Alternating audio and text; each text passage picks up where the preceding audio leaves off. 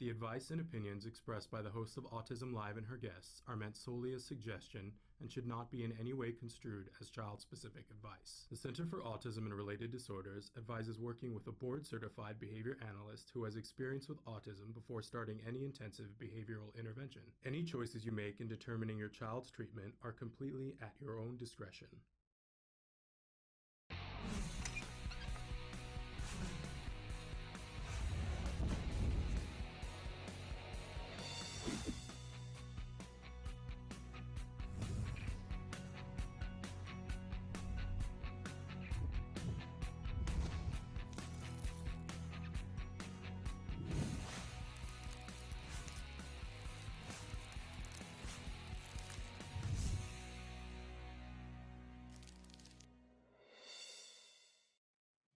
Good morning and welcome to Autism Live and to Ask Dr. Doreen. I'm Shannon Penrod and there is the fabulous and lovely Dr. Doreen Granpeesheh. Welcome to everybody and welcome Dr. Granpeesheh. I'm so thrilled to be here this morning, and that was the first time that we showed that opener, and of course I was cracking up at the pictures of me.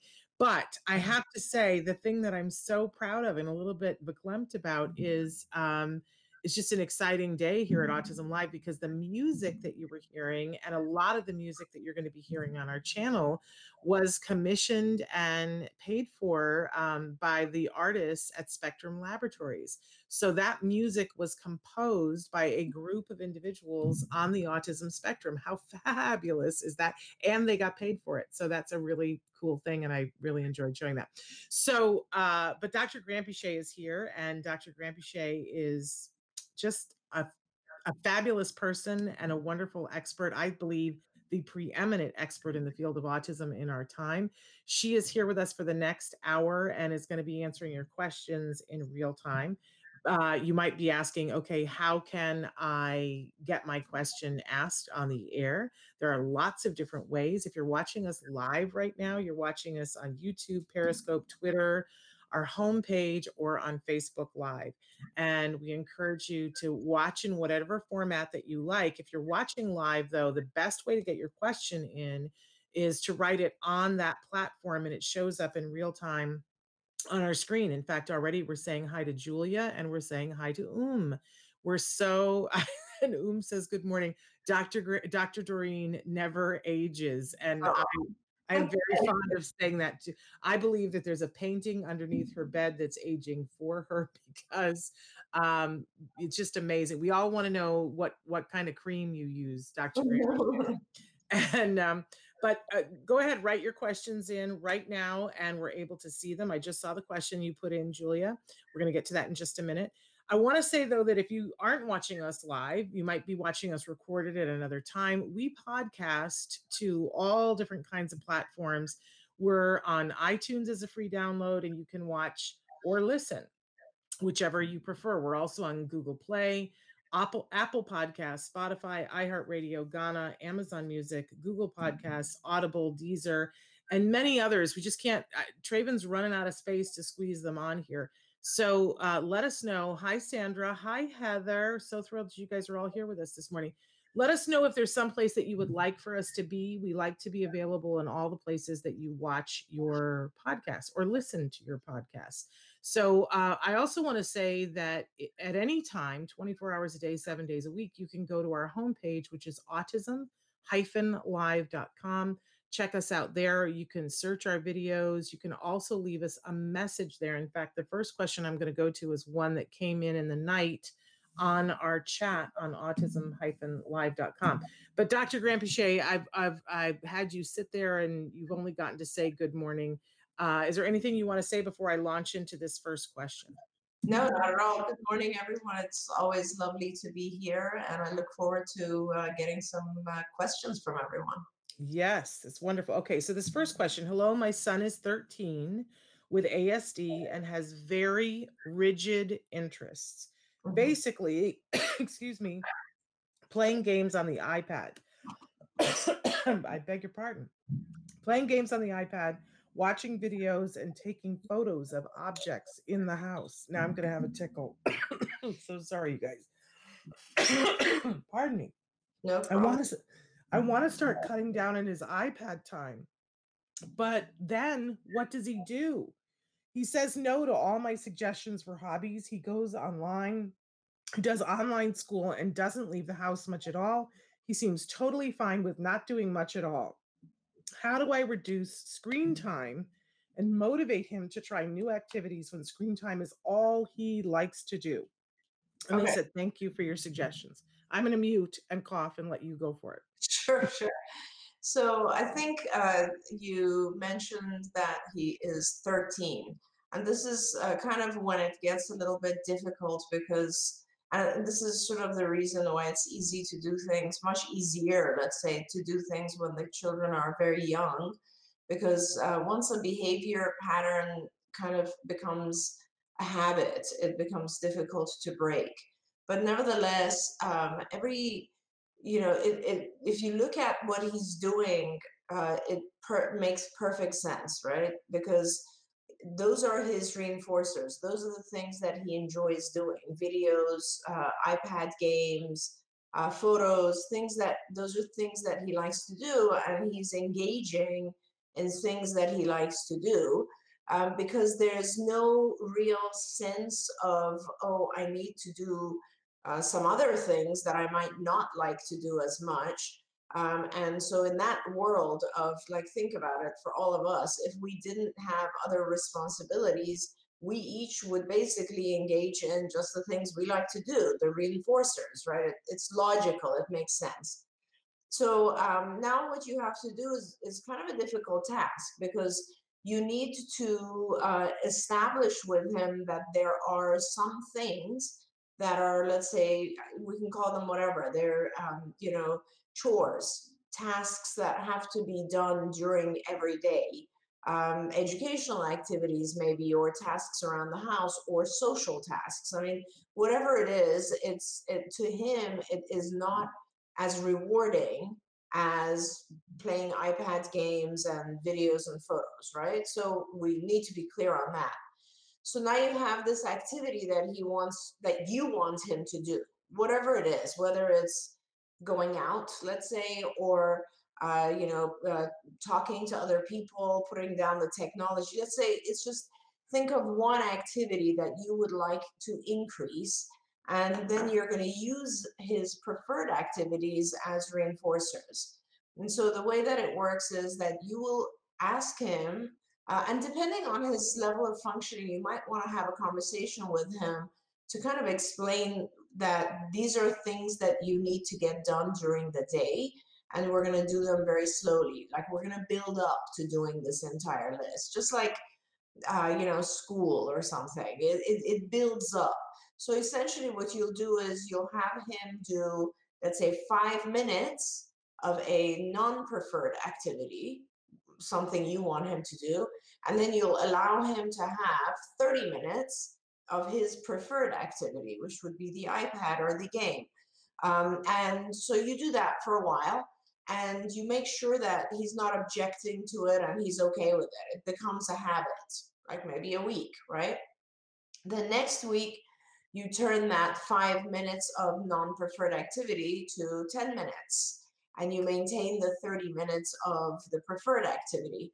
And so you go on this way until it gets to a point where he begins to have an intermittent schedule where there are just as many non-preferred activities as there are preferred activities. Or the other way that you could do it is that you gradually have now increased, let's say, a block of time where it's like, oh, he's supposed to do 1 whole hour of something that he doesn't really like to do, and then he'll get a whole hour of something he does like to do.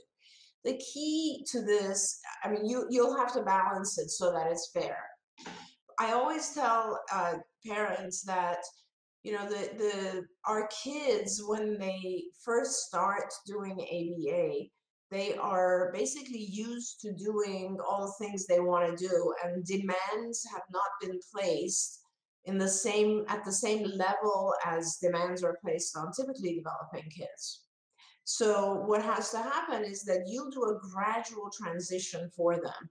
In the beginning, you will have very few requests or demands, like things that you want them to do, non-preferred activities, and a lot of reinforcers. And then over time, gradually, in a way that they don't really object, in a way that it becomes a habit or a pattern just a routine, gradually, you'll increase those requests or demands, and you'll decrease the reinforcers to become more like what we experience in regular life, right? If you think about it, when we're kids, we have a lot of reinforcers. All we do all day long is play, right? And then we have to go to school. And then it's like, okay, I'm going to go to school, but there's a lot of play as well in school because my friends are there. And then I'll come home and I'll do a little bit of homework and then I'll get to play again. But as we grow up, it becomes a lot more like, right? Like, organize your room. Now you actually have proper homework to do, and it takes hours, and you might not even have time to play anymore. And as you grow up, you realize that those things that were reinforcers get less and less and less and less, right? If we're lucky and if we are, in an environment that allows it, we will maintain some self-reinforcing activities. Like I find, Shannon, that men are a lot better at maintaining fun activities than women are. And, so men will generally continue to do sports, maybe watch sports and so on. We as women might watch TV, cook, we have hobbies, right? And all of those things become rewards. And we then do all this hard stuff. We go to work, we take care of others, we do this, that, and the other thing. Then we reward ourselves with a small amount of reinforcer. That's what you need to gradually accomplish for your son, which is essentially changing his routine. Now, there's a lot of ways also you can use visual schedules. There's a lot of things like that that you could do, but the idea is that you basically will now increase his demand or his tasks very gradually and still make sure he has access to rewards. Long answer. But really important, and thank you so much for it, because I love how you take into consideration that, well, we would all want to do that. I just always appreciate your viewpoint on that.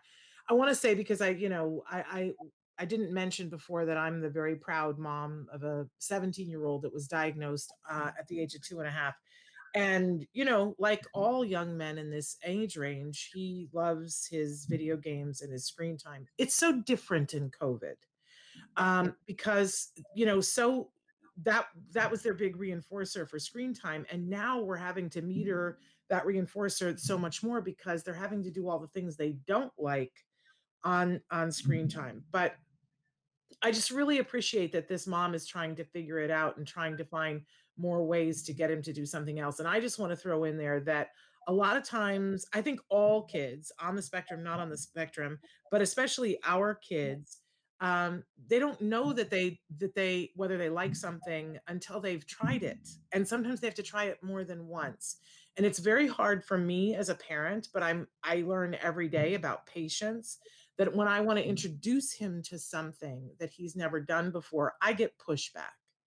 And I'm trying to learn and adjust myself. Somebody said the other day about how they're learning, instead of pushing, to ride the wave, and that I'm trying to ride the wave when I'm asking him to do something, and know that he's going to give me pushback, and that's not necessarily indicative of where we're going to end up, but that I've pulled him away from something that he really wants to do, and we're going to, we're going to go for a walk, or we're going to do some new activity, and he's going to tell me he doesn't want to do it.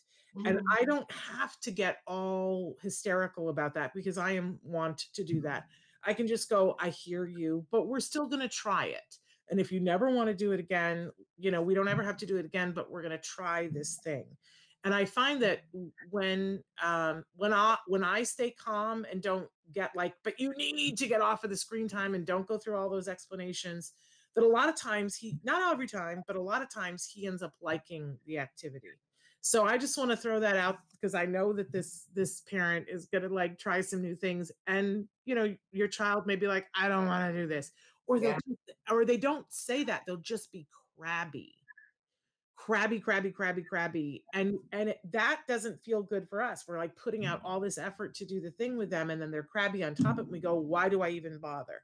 But Yeah. instead, if we ride the wave and go, yep, as expected, Mr. Krabby Pants showed up. But I know from the past that sometimes we get through this and he ends up liking the activity. But so sending you hugs, because that's hard, but I applaud this parent that it's hard during COVID. We have to try to reduce the screen time whenever possible, even when it's their rewarding thing. So sending them love. Okay, we've got a parent who has written in and wants to know about how can I stop night terrors and teeth grinding? Oh, okay. Yeah. Um, this is a really tough one. I mean, I don't think anyone has really discovered yet how to stop either one of those. Teeth grinding, unfortunately, there's no solution to it except for you should make sure that you get a brace, or I don't know what they're called, Shannon. You know, the things that A mouth guard. a mouth guard, right? Yeah. I can tell you that one of my kids' teeth grinds, and she's gone through 5 mouth guards, I think, because they break. But basically, that's just a habit, and it's something no one knows what causes it. There are some theories that it has to do with stress. I don't know if that's the case or not, but so let's just make sure while he's teeth grinding, the teeth don't get destroyed. In terms of night terrors, though, you can contact UCLA has a sleep clinic where they try to find out if there is something else that's instigating the night terror. See, sometimes with our kids, it's not really a night terror in the sense that they're not suddenly woken by some scary thought, but they're woken by some physical thing that occurs, like a subclinical seizure or some activity, and then they're afraid of what just woke them up. So it would be probably pretty important for you to get a sleep EEG, which they do at UCLA Sleep Clinic, and what you do, they basically he would sleep there. I mean, you can stay there. It's a little bit tough, but they would be monitoring him during sleep. And I think they might actually also now, even, I'm not sure during COVID now, but I think they had gotten to the point where they would allow you to have the entire EEG electrodes at home. And so therefore he could sleep at home, but it's very difficult, and they'd want to make sure that they would want to monitor him throughout one night of sleep, sometimes even more than one night, to see what's going on. And I think I know it sounds super difficult. I wouldn't even know how to begin to do that right now if it was one of my kids, but talk to the UCLA Sleep Clinic, because sleep issues are very, very important. I talk to parents about sleep all the time. And, if you're not getting good sleep, like the day is lost. Like you can't learn, you can't pay attention, you're going to have a lot more frustration, a lot more aggression, all that sort of stuff. So it's important we figure out what's going on. The caregiver just gave us some more information that this is a female child and that she holds her tummy. Oh, okay. So that, is such a common thing with our parents, unfortunately. And I don't know if it's honestly there. We did a publication. There were several publications that were done which showed that there is a higher level of gastrointestinal distress and discomfort and inflammation in individuals with autism. Now, I don't know if it's just a higher number, or if it's because one way or another we end up discovering that, and our typically developing kids just kind of tolerate it, or they figure out what not to eat. I'm not sure, but regardless, I want you to know that it is a big deal in our field, in our world. A lot of kids have inflammation in the gut, and you should definitely, if she's holding her tummy, first of all, immediately, if she's holding her tummy, give her a heating pad, because that will relieve some of the pain, perhaps. Let's see.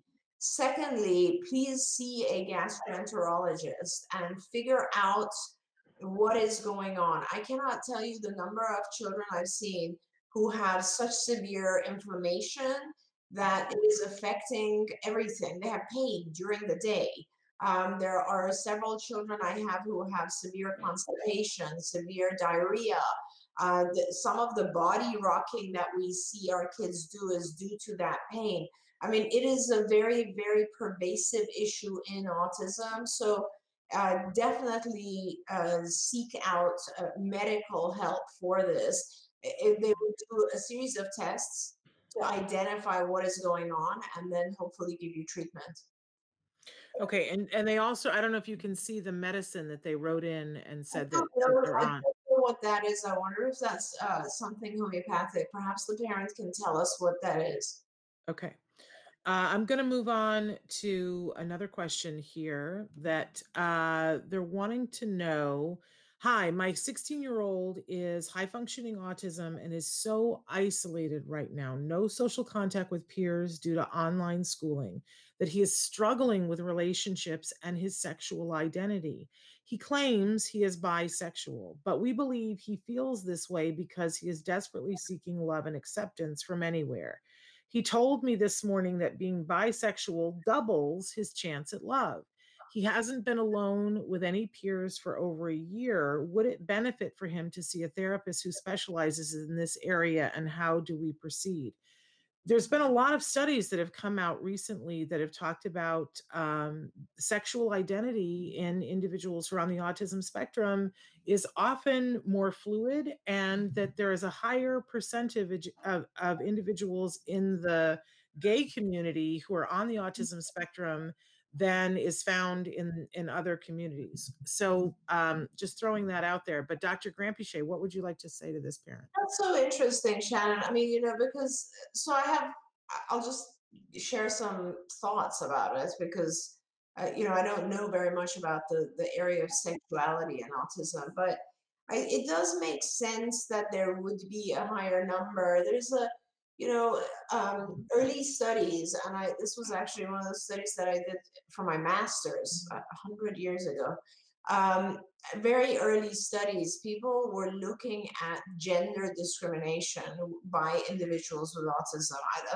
I was looking at a concept called over-selectivity, which is a little different than gender discrimination, but over-selectivity has to do with looking at a stimulus or an object or anything and not recognizing it because you're paying attention to one particular aspect of that stimulus. So, for instance, my study was that I would have parents of the children, and the children obviously could identify the pictures of the parents, or we taught them to. And then we would alter the picture in one way or another. Let's say take off glasses or put on a different color hair, that kind of stuff. And then the children would ultimately lose the ability to identify their parent based on that small alteration in the picture, right? So and it would and so if it was a typically developing child, you learn the face of the parent based on the face and not necessarily based on the things around it. So if the mother changes their hair color, you still recognize that as being mother.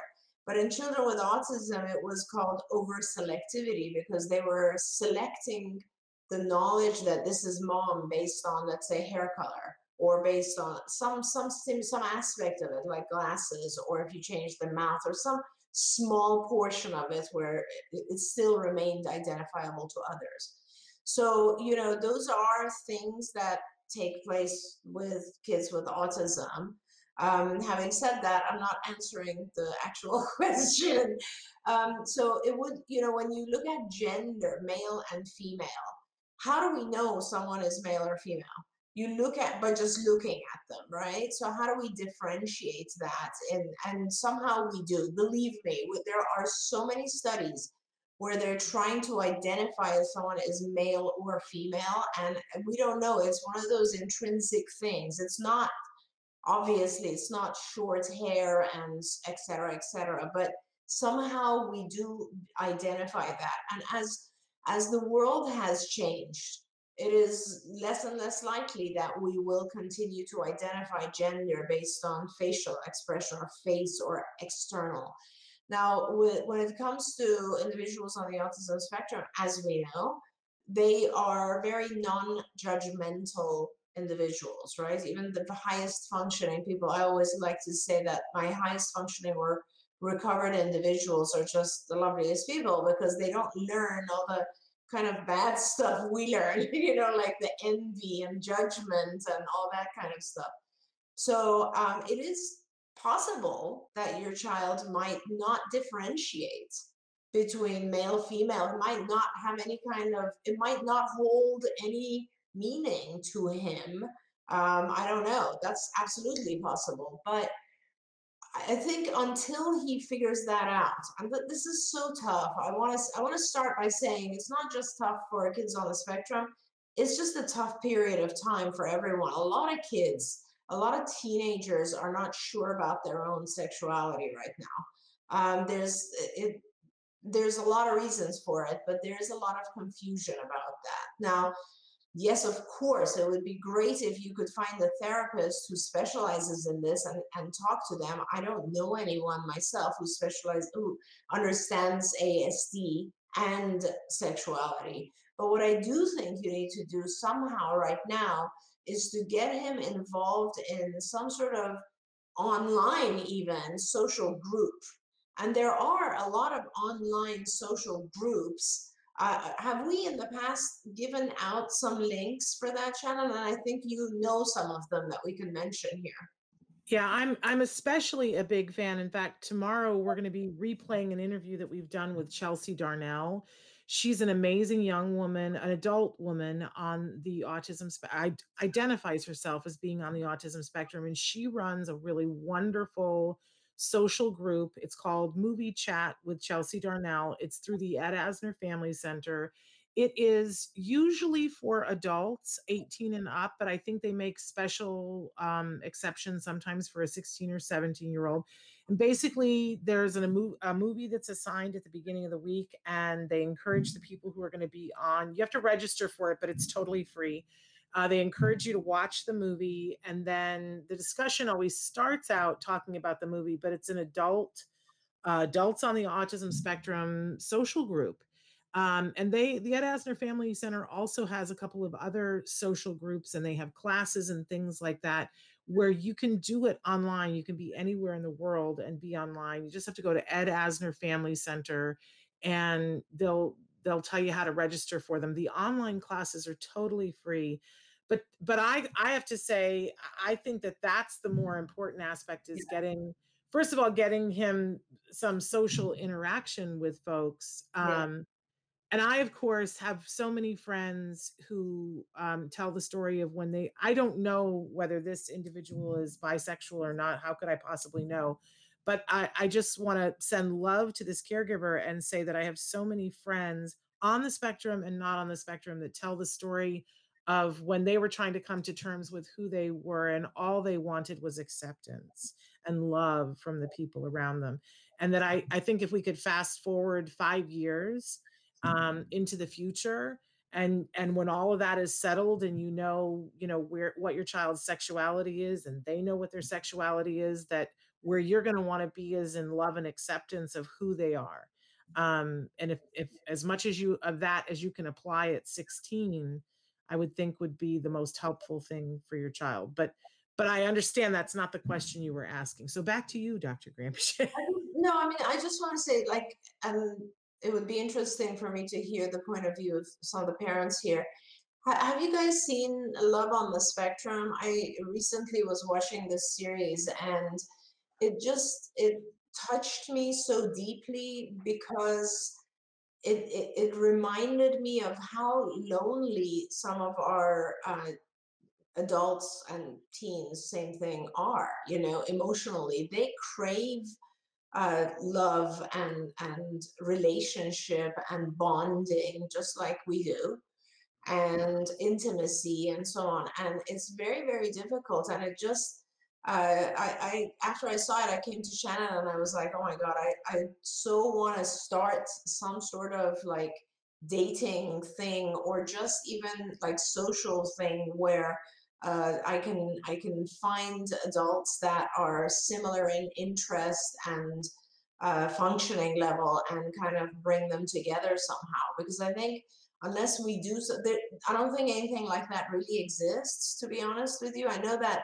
the program at UCLA Peers has some boot camps, but they don't, I'm thinking more kind of like a dating app, Yeah. not necessarily a dating app itself, but like tell me about your interests and let me try to find someone who is compatible for you. And at this point, you can online chat.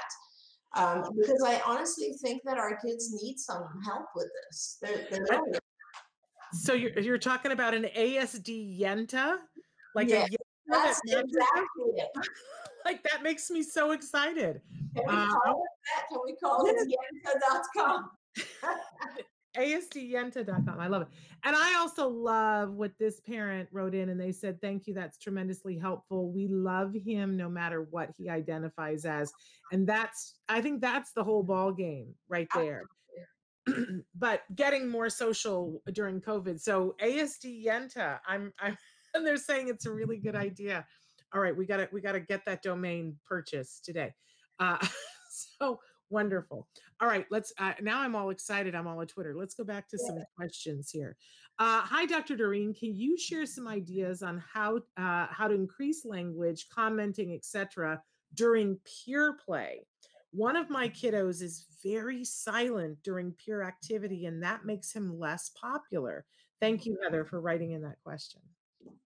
That's a great question. So I'll try not to go in a million circles on this, but I guess the first thing that comes to my mind is there's prerequisites that need to be in place so that peer play is successful. A lot of times we think that if we give our child a series of rote responses or rote instructions, that they'll be able to handle peer play adequately. But peer play actually depends on a lot of other skills.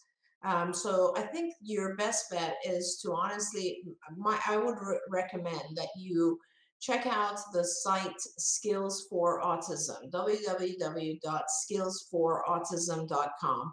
And there, that's CARD's curriculum. That's the curriculum that I built for over many years. Now, in there, there's a section for that's called social. There's a curriculum area called social. So there's 8 different domains, and there's language and adaptive and executive functions and so on. And I think you begin with social. And oddly, or maybe it's under language, or maybe it's under both areas of the curriculum, but you're looking for social conversation. There's lessons that are called social conversation, because social conversation is a very difficult thing. It's not just language. It is the individual has to learn. I'll give you some examples of these other skills that I'm talking about.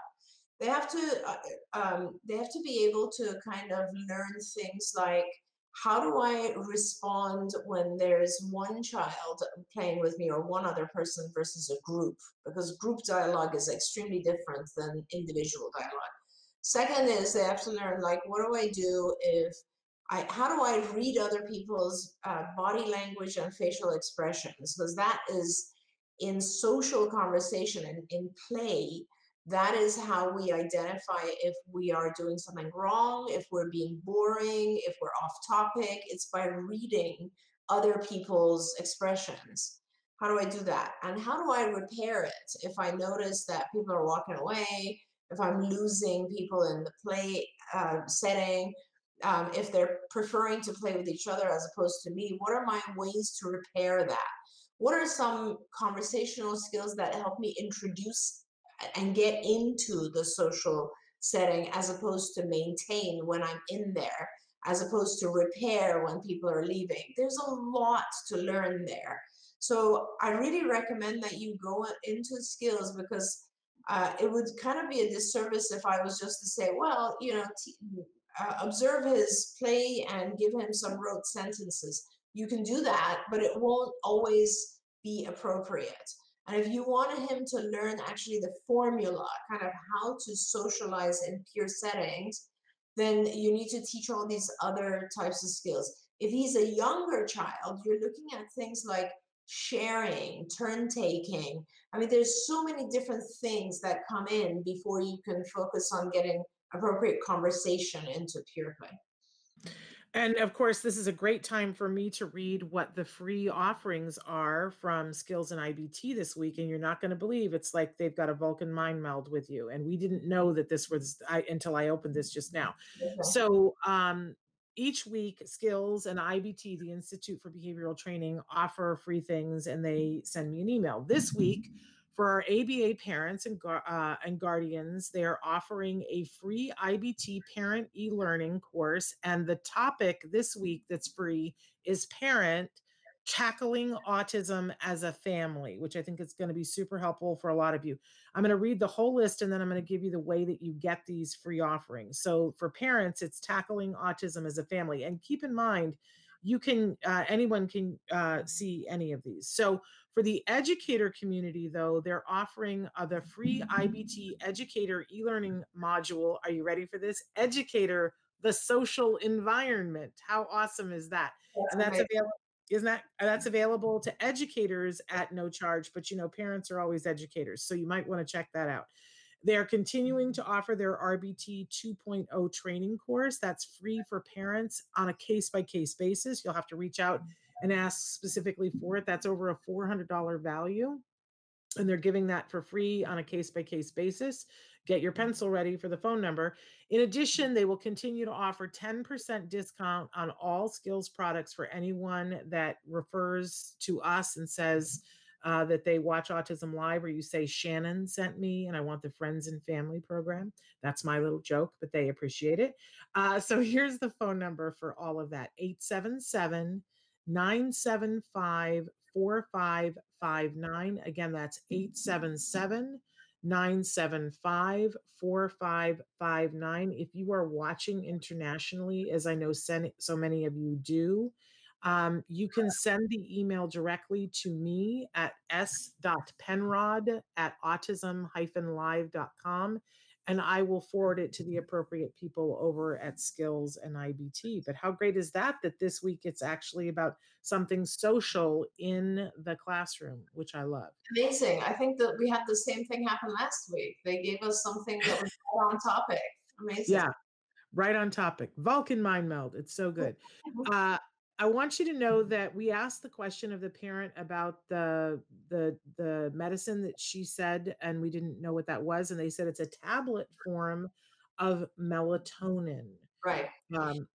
So, Yeah. I mean, melatonin is good for helping one fall asleep. It's not so good for maintaining sleep. It generally wakes people up about after 4 hours or so. But that aside, you really should figure out the underlying issue, which seems to be something with her tummy. And I can't stress how important that is. Okay. I have another question that came in the night. What tips do you have to give a neurodiverse couple really struggling with this pandemic? My husband has autism and isn't coping well with this pandemic. He is constantly irritable and we fight constantly. Yeah. My friend, if I could answer that question, if I had a dime for every time, no.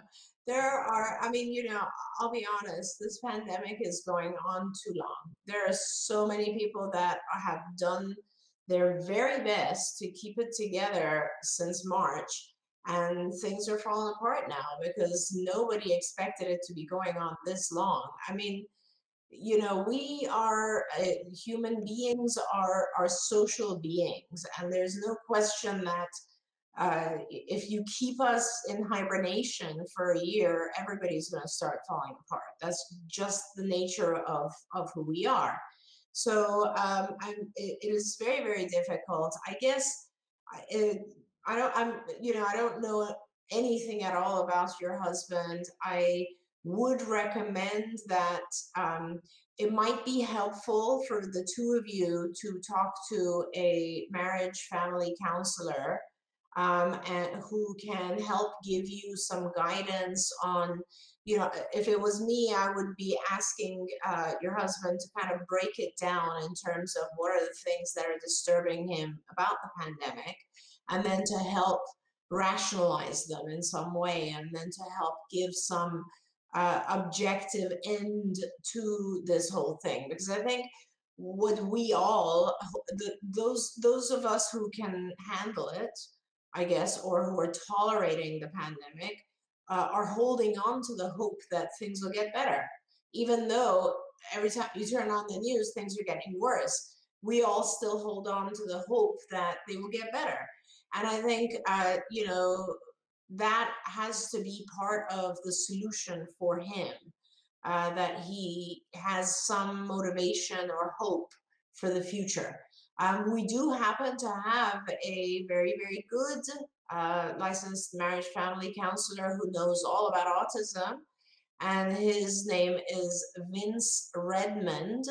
And Shannon, if you email Shannon directly, I'm sure Shannon can connect you. Vince has been with me at CARD for over, I would say, almost, 25 years or so. So he is extremely experienced in behavior analysis and ABA, and he knows a lot about autism, and he is an LMFT. Somebody just wrote in and said that there is an app for those with ASD to make friends, called with others. You can make friends with people around the world. It's called Making Authentic Friendships, or MAF, MAF, excuse me. It was featured on the Today Show in March 2020. It's to help people with special needs to connect. So what a wonderful resource for people to check out and see if they can. I don't know it, so I have no idea, but check it out and see what it is, and see if that's something that will help you. I still like the idea of a someone who's a matchmaker for people on the with ASD. I'm still loving this. I think I said Yeti, but I think it's Yenta. Yenta, you said Yenta. Oh, I said Yenta. Okay. Yeah. Okay.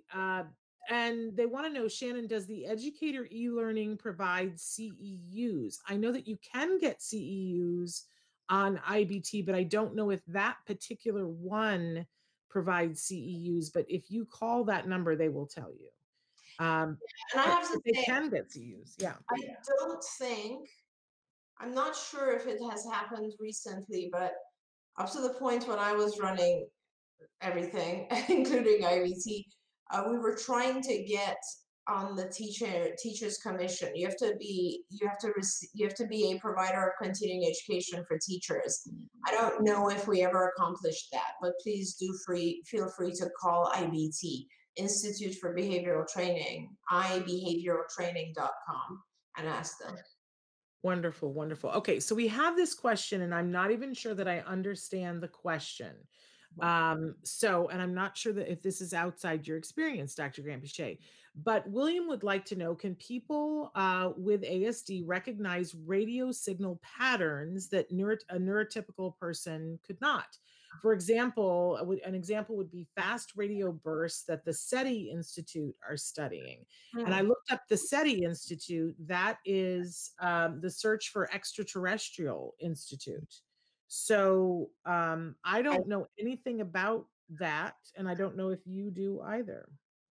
I do not know anything about that at all. I do know that there are select individuals on the autism spectrum who have exceptional pattern recognition skills.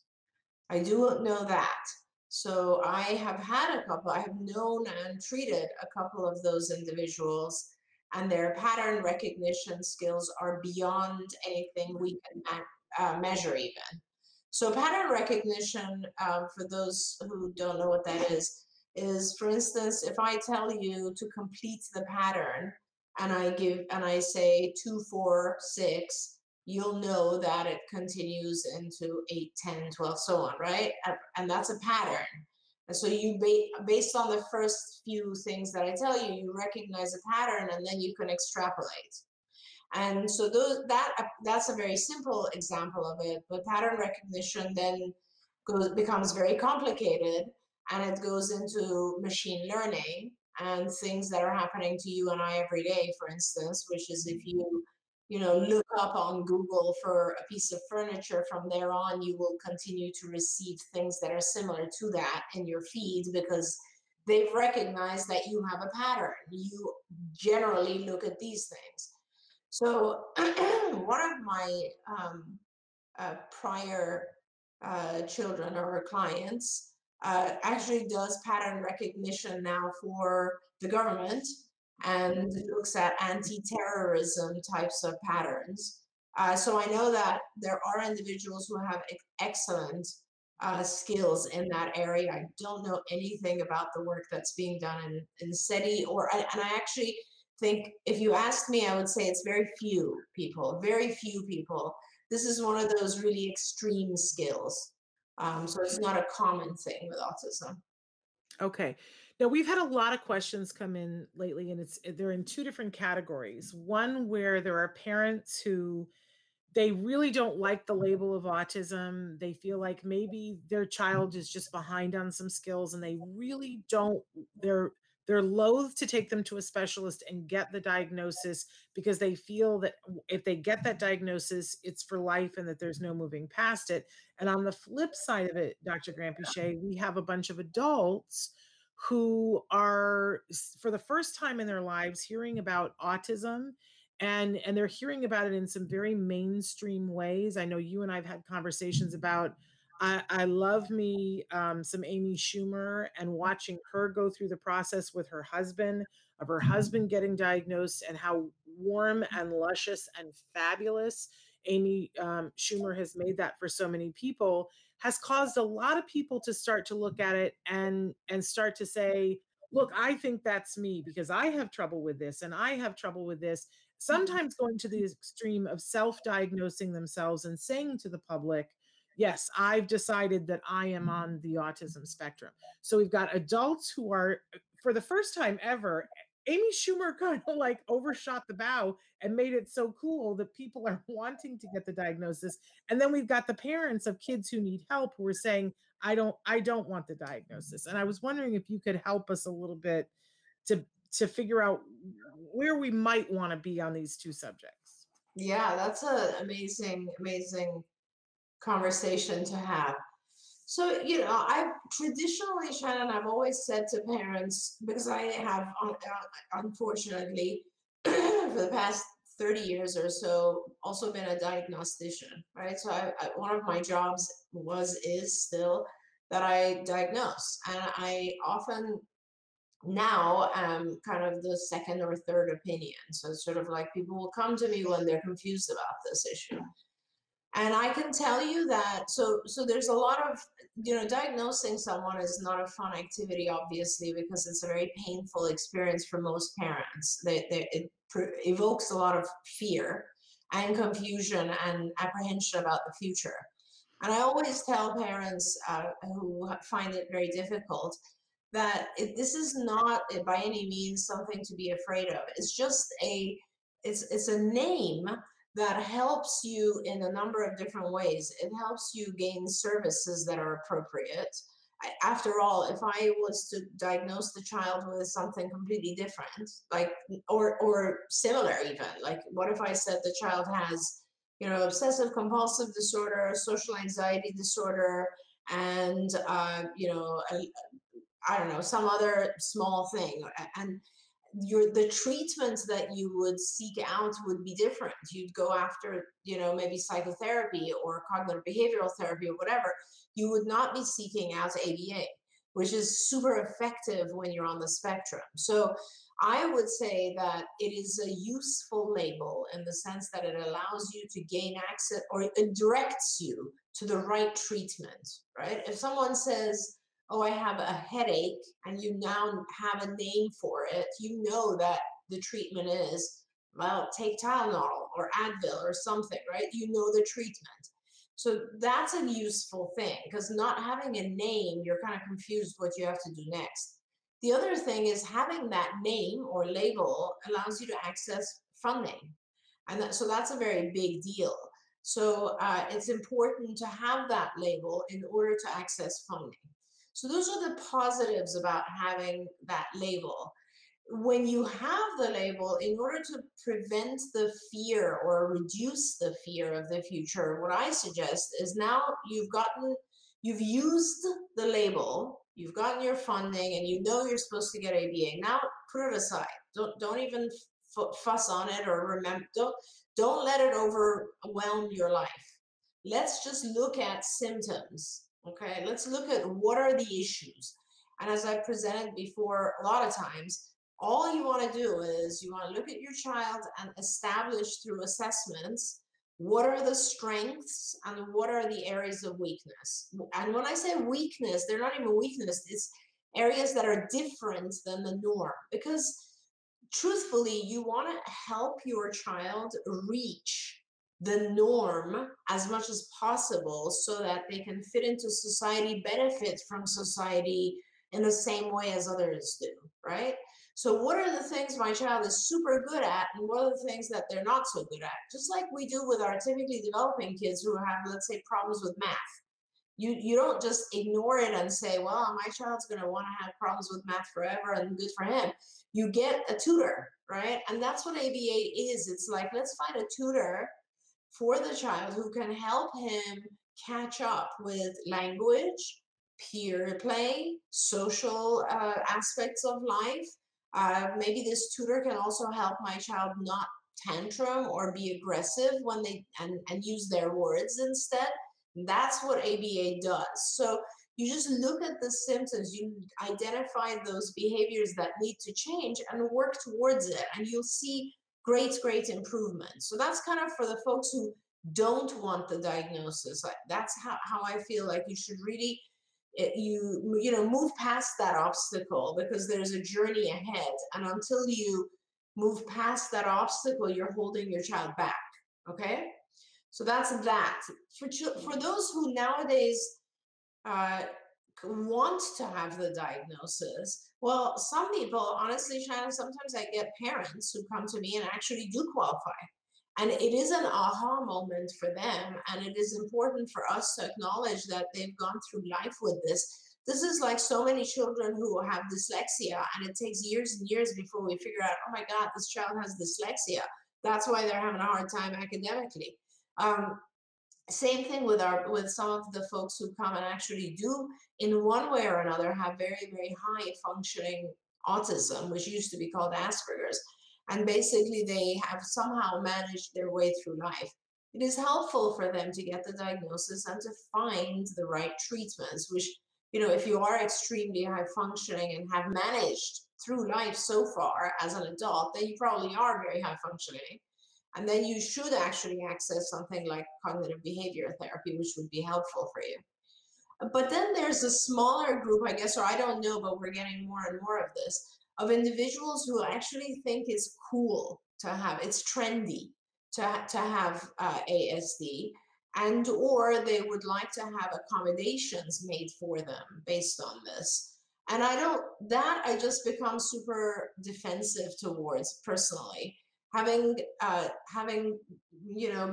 tried to support so many parents along this journey, which is not an easy journey, I just find it a little bit offensive for people to try to use the diagnosis to make life easier for themselves when really it's not an easy thing. It's not something to be, you can't just jump in and say, hey, I want the same accommodations. Truly, there are individuals who it's hard for them and they deserve those accommodations, but not for everyone. So, I appreciate that so much. I think that that's a really important topic of discussion. I know I got into it with a friend the other day because they had seen an article. These things pop up from time to time. They had seen an article saying that, and it was supposedly written from the perspective of two young people. I find it very hard to use to believe that they use this phrase, but supposedly the young people said that once upon a time they had a diagnosis and that then they grew out of it, was the phrase that they used. Okay. And I was like, I was covered in hives the minute that somebody said this. I said, okay, let's be clear here that autism is not something you grow out of. There are people who get to the point where they no longer qualify for a diagnosis, but nobody does that through the process of growing in their sleep. And I, as a parent of a person who was diagnosed at 2.5, and I watched them and an army of people work their tuchuses off for years. I got defensive and I was like, outgrew it? You Yeah. mean worked really hard? Yeah. Uh, and they were like, I'm just using their words because I was a little bit fatutzed. But we've only got 4 minutes left. But have you I ever seen somebody outgrow autism? Am no, I no, crazy? no, no. In fact, I think I mean, in some cases, as the child ages, things get a little bit better. In most cases, things get worse if you don't do any kind of intervention.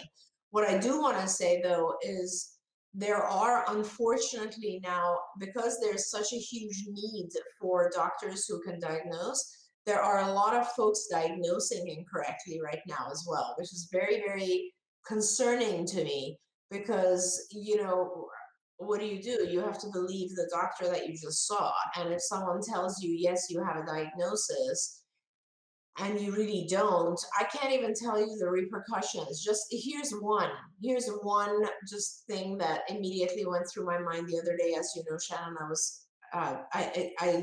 someone had been diagnosed who I know does not have autism. I had diagnosed them the opposite way. But bottom line is that, the more and more people, if more and more people claim to have this diagnosis and actually receive this diagnosis, it is going to affect the payer world.